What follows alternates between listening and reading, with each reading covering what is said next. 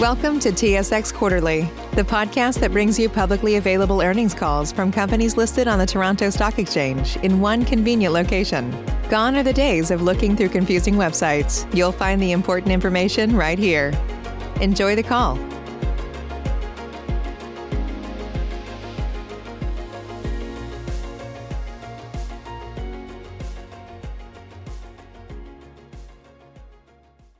Good day, everyone, and welcome to the Oncolytics Biotech Second Quarter 2020 Earnings Conference Call. Today's conference is being recorded, and just as a reminder today, please press star 1 to ask a question. At this time, I'd like to turn the conference over to Tom Galassi of LifeSci Advisors. Please go ahead, sir. Thank you, operator. Good afternoon, everyone, and welcome to Oncolytics Biotech's Second Quarter 2020 Conference Call. Earlier today, Oncolytics issued a press release providing their financial results and corporate updates for the second quarter of 2020. A replay of today's call will be available on the Investor Relations section of the Oncolytics website approximately 2 hours after its completion. After remarks from company management, we will open the call for Q&A. As a reminder, various remarks made during this call about the company's future expectations, plans, and prospects constitute forward-looking statements for purposes of the Safe Harbor provisions under the Private Securities Litigation Reform Act of 1995. Actual results may differ materially from those indicated by these forward-looking statements as a result of various important factors, including those discussed in the Risk Factors section of the company's most recent annual report on Form 20-F, which is on file with the SEC. In addition, any forward-looking statements represent the company's views only as of today and should not be relied upon as representing their views as of any subsequent date. Except as required by law, Oncolytics specifically disclaims any obligation to update or revise any forward-looking statements, even if the company's views change. Now, I will turn the call over to Dr. Matt Coffey, President and Chief Executive Officer of Oncolytics Biotech. Matt? Thanks, Tom. And thanks to all listening for joining us on this call today to discuss our second quarter corporate update. Now, in addition to Tom, I'm joined by Andrew DiGadadaro, our Global Head of Business Development, and Kirk Look, our Chief Financial Officer. As I begin today's call, I'd like to say how incredibly proud I am of all the members of the Oncolytics team. Their talents and unwavering dedication has allowed us to make truly remarkable progress over the last quarter, particularly in light of the unpredictable and industry-wide challenges posed by the COVID-19 pandemic. Through the efficient implementation of a robust business continuity plan, Oncolytics was able to achieve 5 clinical milestones, including 3 data readouts in the second quarter. Completion of these milestones has proved important clinical validation for our unique oncolytic virus immunotherapy platform, while also advancing our lead breast cancer program towards the initiation of a registrational study. Looking forward, we are well positioned to continue reporting a steady cadence of value-creating milestones across our diverse clinical pipeline. Now, I'd like to move on and provide some of our highlights from our productive quarter. We remain focused on the clinical advancement of pelareorep, our intravenously delivered immuno-oncolytic virus, towards a registrational study in HR-positive, HER2-negative metastatic breast cancer. A substantial unmet need exists in this indication, as currently approved therapies are unable to produce a meaningful survival advantage for the over 112,000 patients with the disease in the United States alone. To address this unmet need, we continue to build on the results of our Phase 2 study, IND-213, a metastatic breast cancer trial that showed a near doubling of overall survival with pelareorep treatment in HR-positive, HER2-negative patients. Encouraged by this data, we are conducting our AWARE-1 and VERSA clinical studies, the completion of which will determine the design of our Phase 3 registrational program. Together, these ongoing studies aim to achieve 3 objectives to facilitate the initiation of a Phase 3 trial. First, they aim to confirm pelareorep's immunotherapeutic mechanism of action to support the promising efficacy data generated by IND-213. Second, they aim to validate the clinical utility of our novel blood-based biomarker measuring T-cell clonality to predict the patient response to pelareorep. And finally, they will evaluate pelareorep's ability to enhance the efficacy of checkpoint inhibitors to improve patient outcomes, as there is a robust preclinical and clinical data set supporting the synergistic potential of pelareorep checkpoint inhibitor combination therapies. With these objectives in mind, I'm happy to report that the second quarter featured the achievement of multiple key milestones which continue to drive our sustained progress towards a registrational trial. The first of these milestones came from our AWARE-1 Window of Opportunity study in early-stage breast cancer. This study is being conducted by Solti in Spain and represents the first use of our clinical supply agreement with Roche. Following a recent expansion in the number of AWARE-1 trial sites, we are rapidly enrolling patients in the study thanks to a doubling of the number of study centers that coincided with Spain's reopening. Also, thanks to last week's successful safety committee review, we once again verified pelareorep's outstanding safety profile. This progress has been further bolstered by positive data generated, such as the recently announced compelling data presented at the 2020 ESMO Breast Cancer Meeting. This data was also highlighted in a recent K opinion leader call, or KOL call, featuring Dr. Alex Pratt, chair of Solti and the lead translational investigator of AWARE-1. During this KOL call, Dr. Pratt spoke to how the AWARE-1 data confirmed pelareorep's immunotherapeutic mechanism of action, support the clinical utility of T-cell clonality as a predictive and prognostic biomarker, and demonstrated pelareorep's potential to synergistically combine with checkpoint inhibitors across multiple breast cancer subtypes.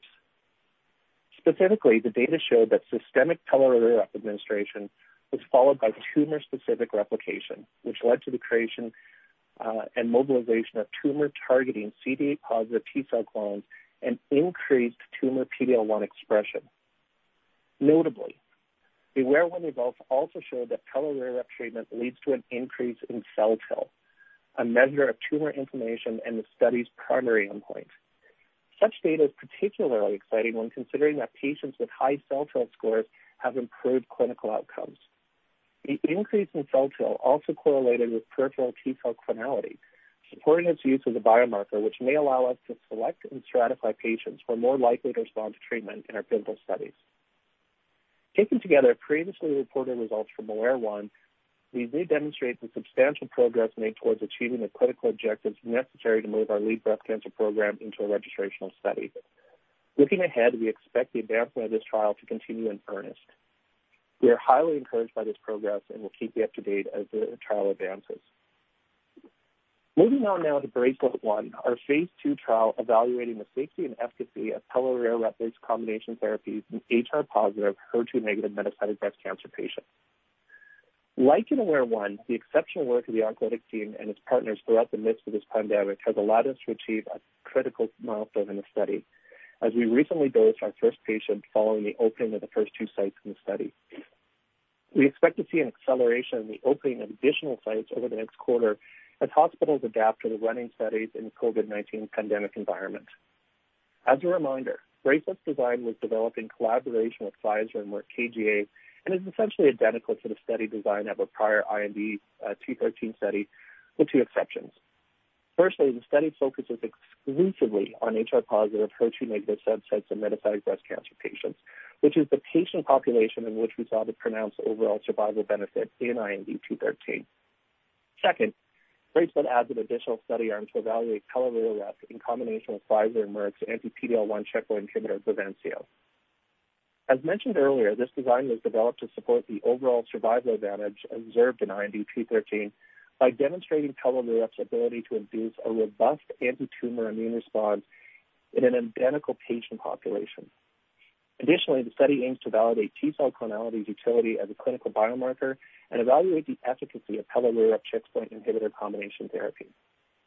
Importantly, we believe that our AWARE-1 and BRACELET studies present multiple opportunities for value inflection points in the near future, particularly given how prior data and regulatory interactions have de-risked our overall breast cancer program. As those who have been following us for some time may know, we have previously received favorable feedback from the FDA end-of-phase 2 meeting, a favorable EMA final advice letter, fast-track designation, and a special protocol agreement for our metastatic breast cancer program. These regulatory achievements, combined with our progress in BRACELET-1 and the compelling AWARE-1 data, showing that we are on track to meet the clinical objectives needed to initiate a registrational study, demonstrate how the hard work of our employees, partners, patients, and investigators have de-risked our lead clinical program and set up Oncolytics for near and long-term success. Now, I'd like to shift gears a bit and talk briefly about the recently announced expansion of our breast cancer program into new disease subtype, triple-negative breast cancer. About a month ago, we announced our new IRENE study, which is a phase 2 investigator-sponsored clinical trial designed to evaluate pelareorep in combination with Incyte's anti-PD-1 checkpoint inhibitor, retifanlimab. This trial aims to address a critical unmet medical need, as there are over 460,000 triple-negative breast cancer patients in the U.S. alone. Importantly, while checkpoint inhibitor therapy is approved for the treatment of triple-negative breast cancer, it has significant limitations. Only about half of triple-negative breast cancer patients have the 1% PD-L1 expression level needed to become eligible for checkpoint therapy at this time. Of those, 40% are likely to respond to treatment. This represents a very interesting clinical and market opportunity for pelareorep, which is highlighted by the AWARE-1 data showing an ability to increase in tumor PD-L1 expression with pelareorep treatment across multiple breast cancer subtypes. These data highlight pelareorep's potential to increase the number of patients that are eligible for and can respond to checkpoint inhibitors, thereby helping to address this pressing unmet need in triple-negative breast cancer. Moving on, I'd now like to shift the discussion away from our primary focus in metastatic breast cancer and towards the progress made in hematological and gastrointestinal cancer indications. These programs demonstrate both the depth of our pipeline and the broad commercial opportunity offered by pelareorep's continued advancement. Milestones were achieved in each of these programs in the second quarter, as new clinical data from trials evaluating pelareorep in multiple myeloma and pancreatic adenocarcinoma were presented as part of the ASCO meeting held in May.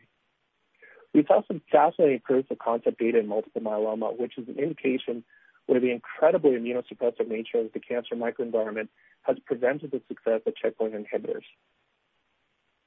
When patients in our multiple myeloma trial were treated with pelareorep in combination with the proteasome inhibitor Kripalis, we saw the activation of a profound inflammatory response accompanied by a 50% overall response rate and an 83% clinical benefit rate. These results include the first reported incidence of cytokine release syndrome associated with clinical response in multiple myeloma. The induction of cytokine release syndrome, which can be effectively managed with well-established therapies, highlights the ability of pelareorep Kripalis combination treatment to induce robust immune cell activation and tumor lysis in multiple myeloma patients. The compelling data seen here are even more noteworthy when considering that the trial was carried out in trastuzumab refractory patients who are notoriously difficult to treat. Importantly, when this recently announced data are considered together with previously reported trial results showing a dramatic increase in PD-L1 expression with pelareorep treatment, they strongly support the success of our ongoing clinical study of evaluating pelareorep, trastuzumab, and an immune checkpoint inhibitor therapy in multiple myeloma. Finally, before I hand off the call to Andrew to elaborate on our BD efforts, I'd like to give a brief update on our work in GI cancers. As in breast cancer and multiple myeloma, we have compelling clinical data from our GI malignancies demonstrating pelareorep's potential to synergistically increase the effectiveness of immune checkpoint inhibitors. This includes data recently presented at ASCO from a trial evaluating pelareorep Keytruda combination therapy in second-line pancreatic cancer patients. These data show that the therapy was well tolerated and resulted in tumor-specific replication, a high degree of T-cell repertoire turnover, and the creation of new T-cell clones in the peripheral blood of these patients. Looking ahead, these recently reported results add to what is a robust set of clinical data showing pelareorep's ability to prime the immune system across several types of GI cancers. Notably, this data set is driving some very interesting discussions around potential industry and academic collaborations that may complement our existing relationships quite nicely. Now, to let you hear some more of these, more about these exciting collaborations and other ongoing BD efforts, I'll hand the call over to Andrew. Thanks, Matt. As we've mentioned in the past, there's a growing interest from large pharma and biotech companies in improving the efficacy of checkpoint inhibitors by pairing them with oncolytic viruses. This has been marked by several deals by companies such as Merck, BMS, and J&J, which have typically been preceded by initial collaborations designed to evaluate the feasibility of potential combinations. This is the exact approach Oncolytics is taking with our ongoing pelareorep studies, designed to evaluate potential synergies with Roche's Tecentriq, Pfizer and Merck KGaA's Bavencio, BMS's Opdivo, and now Incyte's retifanlimab. The way in which we have been able to gain such extensive industry collaborations has been by leveraging our robust clinical data set and the exciting market opportunities presented by the clinical areas being studied. One recent example of successful execution of the strategy is with the IRENE study Matt discussed earlier, as pelareorep's ability to increase tumor PD-L1 levels is precisely what drove the initiation of this investigator-sponsored trial. This collaboration, along with our ongoing co-development agreement with Pfizer-Merck KJ in the BRACELET-1 study, are just two examples of how we're effectively leveraging our compelling clinical data to initiate and foster relationships with large pharma and biotech.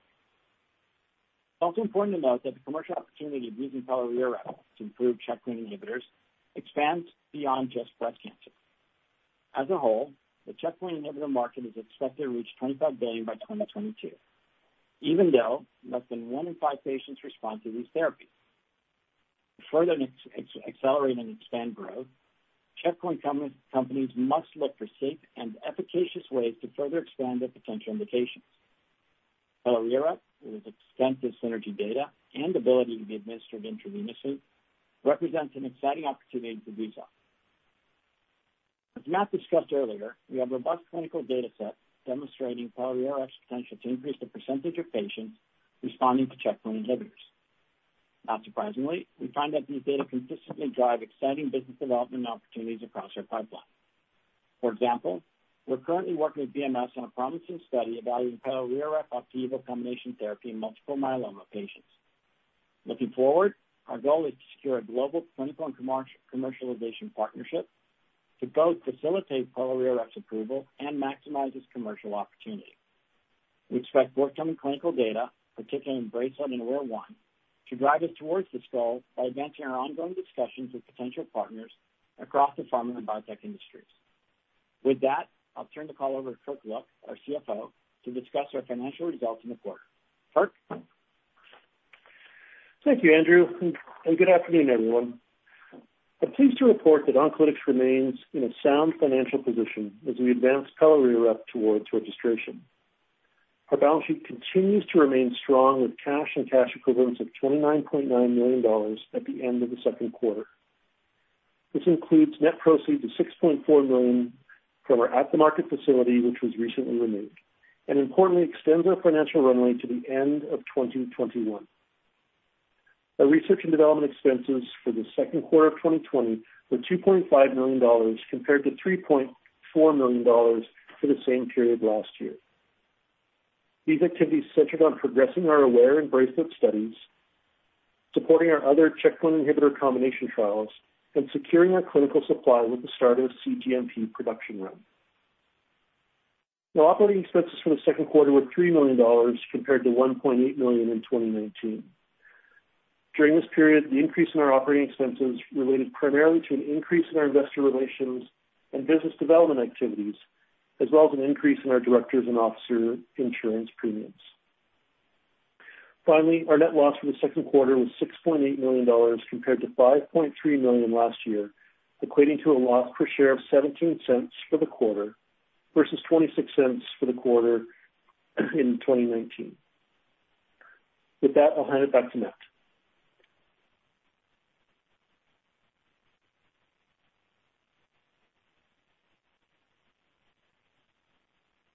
Matt? Sorry, it's going. Thanks.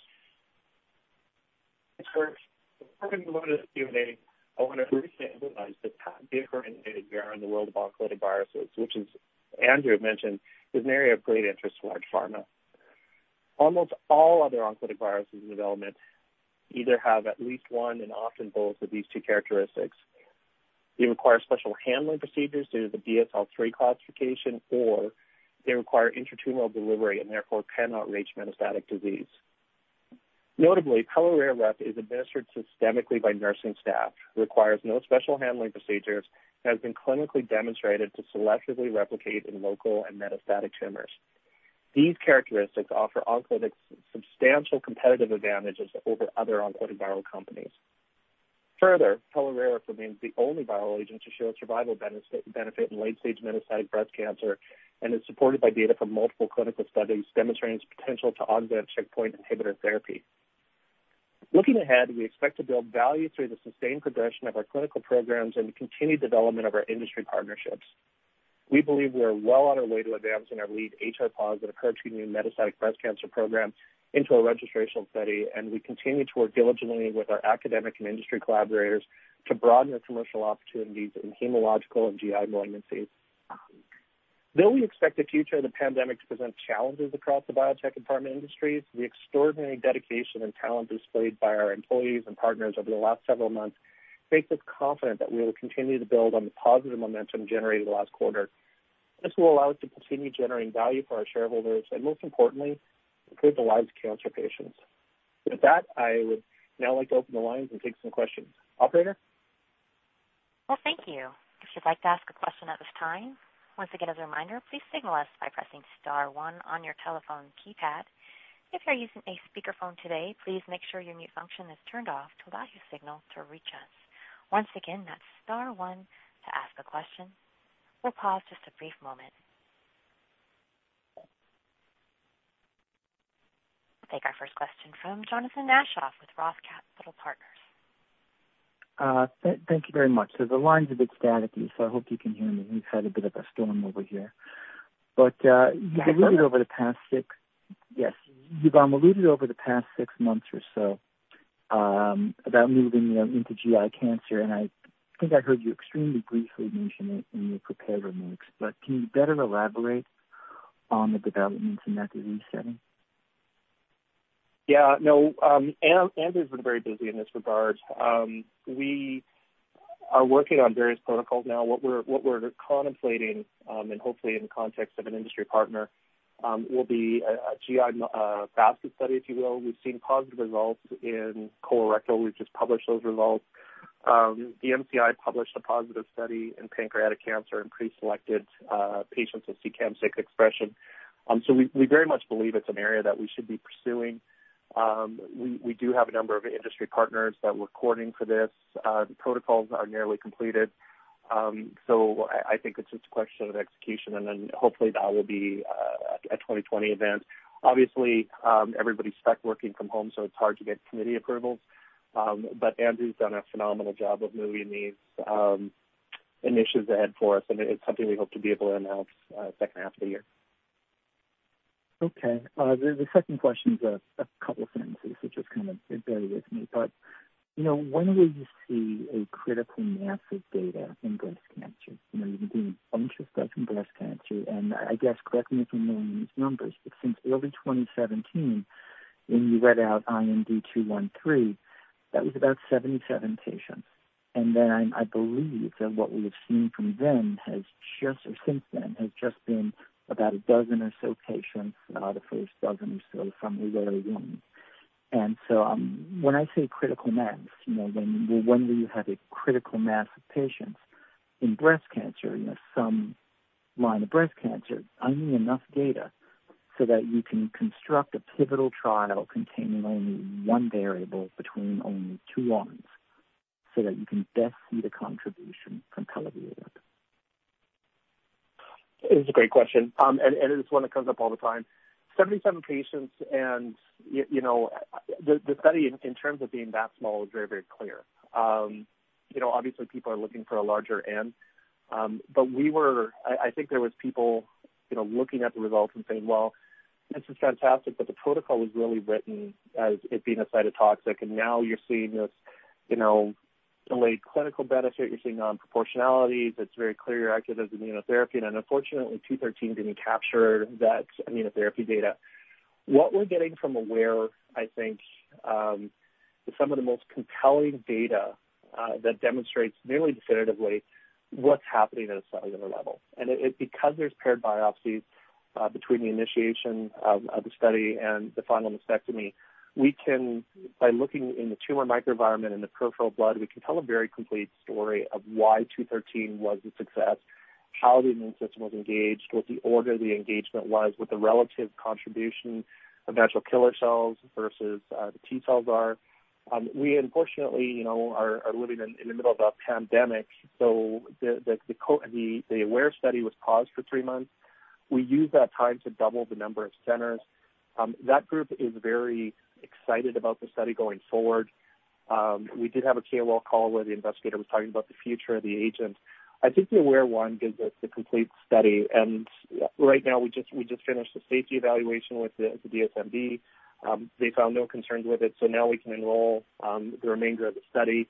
Always when you start these studies, there's a bit of a risk because we were giving a checkpoint inhibitor to women who had a fully functional immune system, so we wanted to proceed slowly to make sure that we weren't putting anybody at risk. But frankly, the safety profile looks exceedingly good. The investigators there have submitted abstracts to SITC as well as San Antonio Breast Conference. So to my mind, in terms of a complete picture, the biochemistry and the relative role that the checkpoint inhibitor will be presented at San Antonio Breast Conference. The final proof, or the final nail in the coffin, if you will, is the bracelet study, which is now enrolling. I'm hoping that it gives us a very clear indication of the relative contribution of the checkpoint inhibitor in the metastatic setting. But biochemistry is biochemistry. If we see a decrease in the threshold that we need to get to improved cell kill or improved inflammation in the presence of the checkpoint inhibitor, I think we can start planning that phase 3 well before bracelet being finished. So to my mind, the complete biochemistry picture, in 36 patients with AWARE-1, I think complements everything, the 70, some odd patients that were enrolled in 213. And then whether or not pharma needs that last bit of data coming from bracelet will be seen, but it's a nicely randomized study that shows it. So to my mind, I think we're done with AWARE-1. Naysayers or people who are sitting on the fence, I think they're going to wait for the bracelet results, which, that study should be finished enrollment next summer with final data, again, probably being presented at San Antonio Breast Conference 2021. In any case, though, we've made some critical hires and we're planning for the phase 3 now so that we can do gap analysis to make sure that in the context of a pharma partner that we can co-develop it, that they can look at us and our clinical team and say, yes, this is a critical partner, or this is a critical group of people that can run the partnership that they're contemplating. Okay, and the former CMO, what was her departure? What caused that? Yeah, typically the type of disclosure is we can say someone worked there and then they didn't. We brought on Dr. Tom Heineman. He's got a background in infectious disease and oncology. He's a fantastic hire for us and actually has been working to already integrate and improve the clinical team over the last several weeks. So I would look to him, but we really don't discuss why people leave organizations.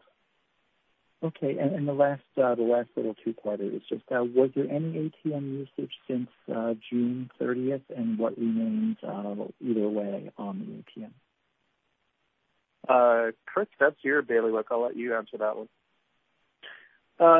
Yeah, we've used it in July. It was $1 million coming out of the ATM post-renewal. Okay, and what remains on it? That would be $38 million. Okay, thank you very much. Thanks for taking all the questions. Yes, Robin. Just a reminder to our audience, star one. If you have a question or comment at this time, that's star one. We'll move in next to John Newman with Canaccord. Hi, guys. Thanks for taking the question this afternoon.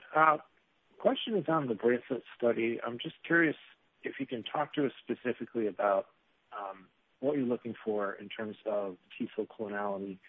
And just wondering if you could talk about, in the past, for example, when the PD-1 inhibitors were first being developed, why people weren't able to look at that at the level of detail that they are now. Thanks. Great question.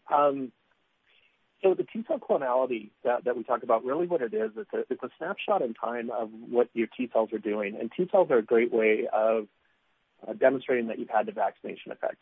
Everyone now is very focused on vaccines and what have you. And these things like T-cell clonality can actually guide patients. Like you can look for an antibody response or you can look for a T-cell response. But what we're looking for is, and it's a 3-arm study. So with the paclitaxel, standard cytotoxics don't increase T-cell clonality. So our expectation is that those patients, will receive the paclitaxel. We'll look at, baseline and 3 weeks later. And we really don't anticipate there to be much of a change in the composition or constitution of the T-cell response.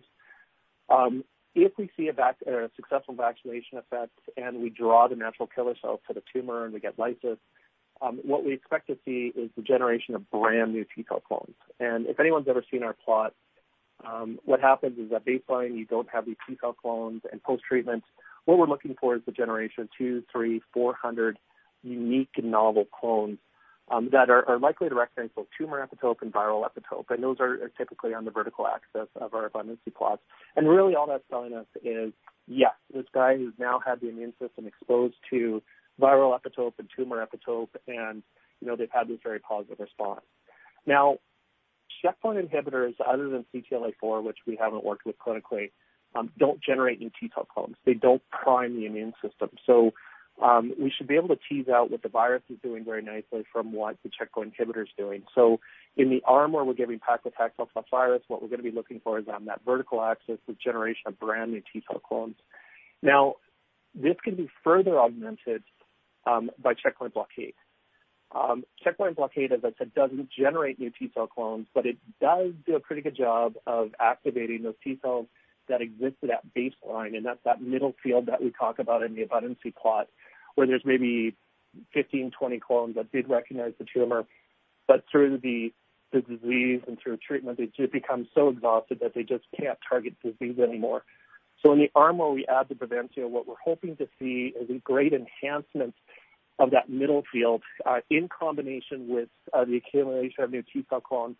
Now, again, with the AWARE-1, we can measure the tumor microenvironment, so we can look at activation markers on T-cell clones. We can characterize what immune cells are there. And early results from our animal studies, and now what we're starting to see in humans, when we treat with reovirus, we get a big increase in inflammatory cells, but we get a slight diminishment of anti-inflammatory cells, cells like Tregs, cells like MDSC. But we presented a poster in collaboration with Halozyme. When we added a checkpoint inhibitor to that combination, what we find is within the tumor and microenvironment, the anti-inflammatory cells, these Tregs, these MDSCs, are eliminated from the tumor microenvironment. So AWARE-1 gives us a very complete picture of which inflammatory cells are there, which cells are not there in the combination, what cells are activated, which ones are still basically suppressed from working. So we get a very accurate depiction, and that points us to, very obviously, you want to have an elimination of the anti-inflammatory cells. Early results are suggesting that that's what happens through the activity of the checkpoint inhibitor. So we'll have a much more complete picture of that, and that'll be presented. I know they have submitted to San Antonio. They are planning on submitting to SITC. And we should have sufficient data. Now that Spain's opened up, they've been able to ship all the samples off, so we're doing imaging mass specs. We're doing T-cell clonality. We're measuring all the cytokine response. We're measuring the gene response. A recent publication we had has demonstrated that reovirus treatment in combination with cytotoxics, we would actually see genetic changes. We'd see overexpression of pro-inflammatory genes. These were expressed as markers as well as cellular changes. And finally, it resulted in clinical changes. So we're hoping to be able to have that sort of full accountability from the AWARE-1 study as well as when we get into the BRACELET study. Okay, great. Thank you. Once again, just a reminder to our audience, *1 if you have a question or comment at this time. That's *1. We'll pause a brief moment.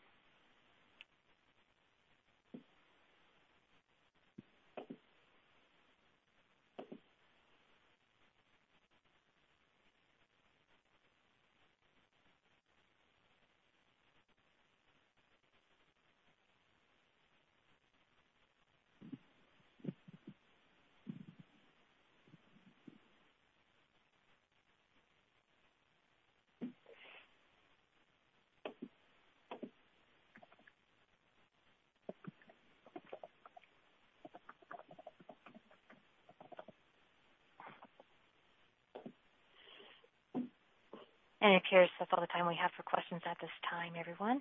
I'll turn the call back over to our speakers for any final or additional remarks. Thank you, operator. I appreciate that. And listen, thanks everyone for taking the time to listen to these calls. I appreciate it. It is earnings season and it's very busy. Other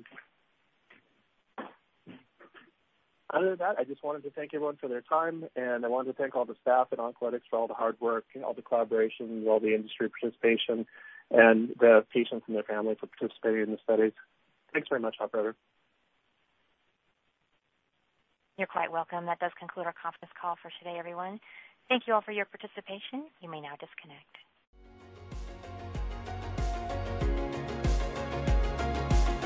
Thank you for listening to TSX Quarterly. If you enjoyed the cast, remember to leave a good rating. And remember, for any additional inquiries, please consult the company's investor relations section on their website. See you next time.